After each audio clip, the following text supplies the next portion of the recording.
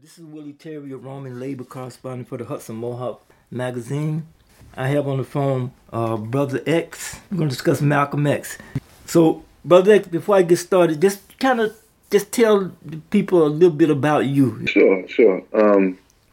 I am Brother X.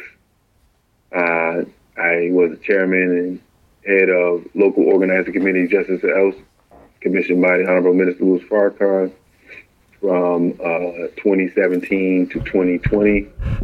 We have since disbanded, but for a number of the years that we did it, we're a very active group.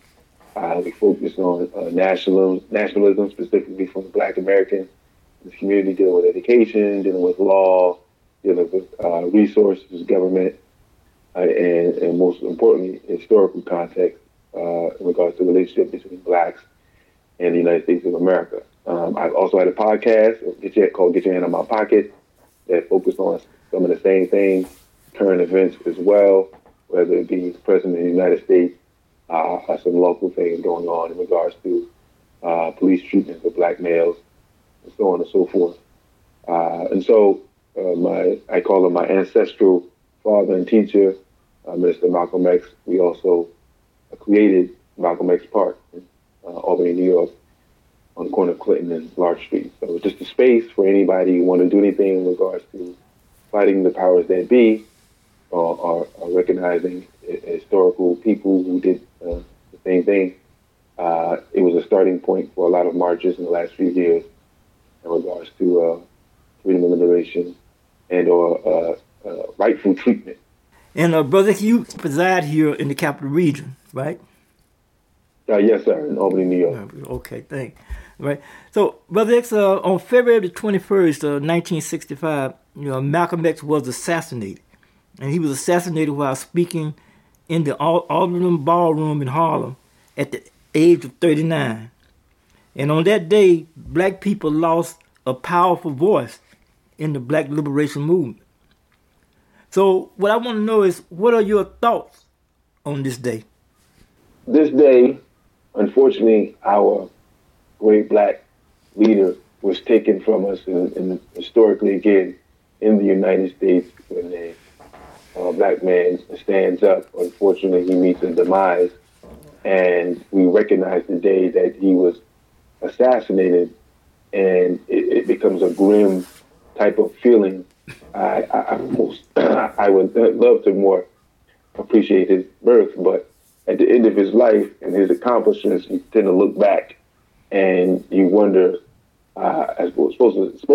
especially me specifically, how he impacted my life as I did research and knowledge on him. Not too many people are aware of Malcolm X's existence in regards to younger folks who look like him, and the impact he had on American society, and why he did what he did, and what the purpose was, and how it affects our people still today. So I reflect on not only his accomplishments, mistakes, personal interactions, people who are still alive who knew him and still have a recollection, because he died in 1965, which is basically about 60 years ago.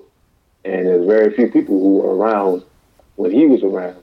And for them to have a ardent or real complete memory of what they did together is important too. Those people should be held up as well. And so when they can give those great details, they put the pieces together of his life. You have the individual person who lives the life through their own lens, and then there's people around them and they can put in pieces of their life, because ultimately, dear brother, we don't remember every day of our life. We can barely remember what we ate 2 hours ago. You know what I'm saying? So there's always an individual who's around you at a particular time and can bring up a memory of sorts from your past that you have no recollection of, and the story be true. And someone like Malcolm X, you're always looking for that, because they always have this common denominator of him being a strong individual in the face of the most powerful government that ever lived. And fortunately, there's never any bad or negative stories about him. And, that's what we live on, to try to live to be the best version of ourselves that we can be. And I think he definitely represented that being the best version of himself. Now, like you said, a lot of people wasn't around, especially young people during that time. And he had the last name X, and you have X in your name. Kind of explain to people why he had the name X, and you took on the name X. As most people don't know, is that he was a minister in the Nation of Islam for I want to say 9 years, and in that time, when you get your X as a believer of the most honorable Elijah Muhammad in the doctrine of the Nation of Islam, if you put in fasting and prayer and years in, then they will grant you with the name X, which is connected to our ancestry and their last name, which we've lost based upon our origins and our sojourning to the North American continent. So those in power took that information from us. So a great deal of us don't know the origin last name of our people, the name that they gave themselves and the language that they used and what they called each other. So they put the X there as an unknown, right? And then from that point, if you give more service, right, within the Nation of Islam, you are given a name, either by your minister or the most honorable Elijah Muhammad during that time, or honorable Minister Louis Farrakhan will give you a name unless you want to continue to keep the X. And so the X is a representative of hundreds and even thousands of years of stolen history from our people. So that's what that represents, the unknown. We don't know exactly where we come from because we don't have access to all the information of our people from a historical context. So that's what that means. Oh, okay. All right. Well, today, I want to discuss with you, not so much about his assassination, but about his worldviews, on the struggle that was going on throughout the world. What was some of the views Malcolm X had concerning world affairs? As a member of the Nation of Islam, it was more centered on nationalism and the Aboriginal people here, the Black Americans in this society, in this continent. When he took his sojourn to Africa and became an Orthodox Muslim, and he got into internationalism.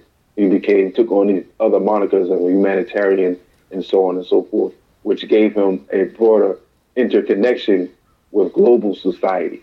Because in the media during that time, they focused mainly on his speeches against white supremacist groups, white supremacist police, politicians, and so on and so forth. And so he started to send messages back from Mecca. When he took his Mecca trip, he also went around Africa and found out that leadership had different colors. Leadership had different foreign entities, and he was very studious in regards to what was going on internationally, that it was a global Western power structure, as he called it, that dominated globally. And so certain countries that were not American and not Black, in essence, were taking on the powers that be, the same powers that we were fighting in America. He had realized that these things were going on in other countries. And so in his speeches and in his doctrine and in his philosophy, as it started to change, he dealt with the Chinese, different entities, different islands, different African nations that were fighting the powers that be. During that time, there was a lot of guerrilla warfare that was going on. People were trying to get free. The Chinese was trying to get free. Nigeria was trying to get free. He talked about the Mau Mau and their military groups and how they were completely and utterly outnumbered in regards to their percentages and the people who were buffer groups that looked like them, and then also the Britain Empire that they were fighting that was controlled Africa. And so he came back with that information with our people. He believed in freedom everywhere that it was. He believed that the people should control the government, that the people should not be afraid of the government, it should be the other way around, and that we can collectively come up with a solution, right? If I'm going to different countries and there's poor people and there's poor people and they're angry because they're poor, and then you have an elite that has all the resources, well, that's unfair, right? And so he spoke to those who decided that, hey, we no longer are going to talk about the problems that we have. We're going to take action and whatever action is necessary. That's when people hear his great phrase, by any means necessary, that it didn't start with that. It went through all the phases necessary for the group that was quote unquote called minorities, or the specific group that was being parasited on, right? Talked about, hey, this isn't fair. These things need to change, and we're voicing this to you. And those voices weren't heard, and so they went to the next measures. And Malcolm believed in that. He believed wholeheartedly, if whatever next measure you need to take, please take it.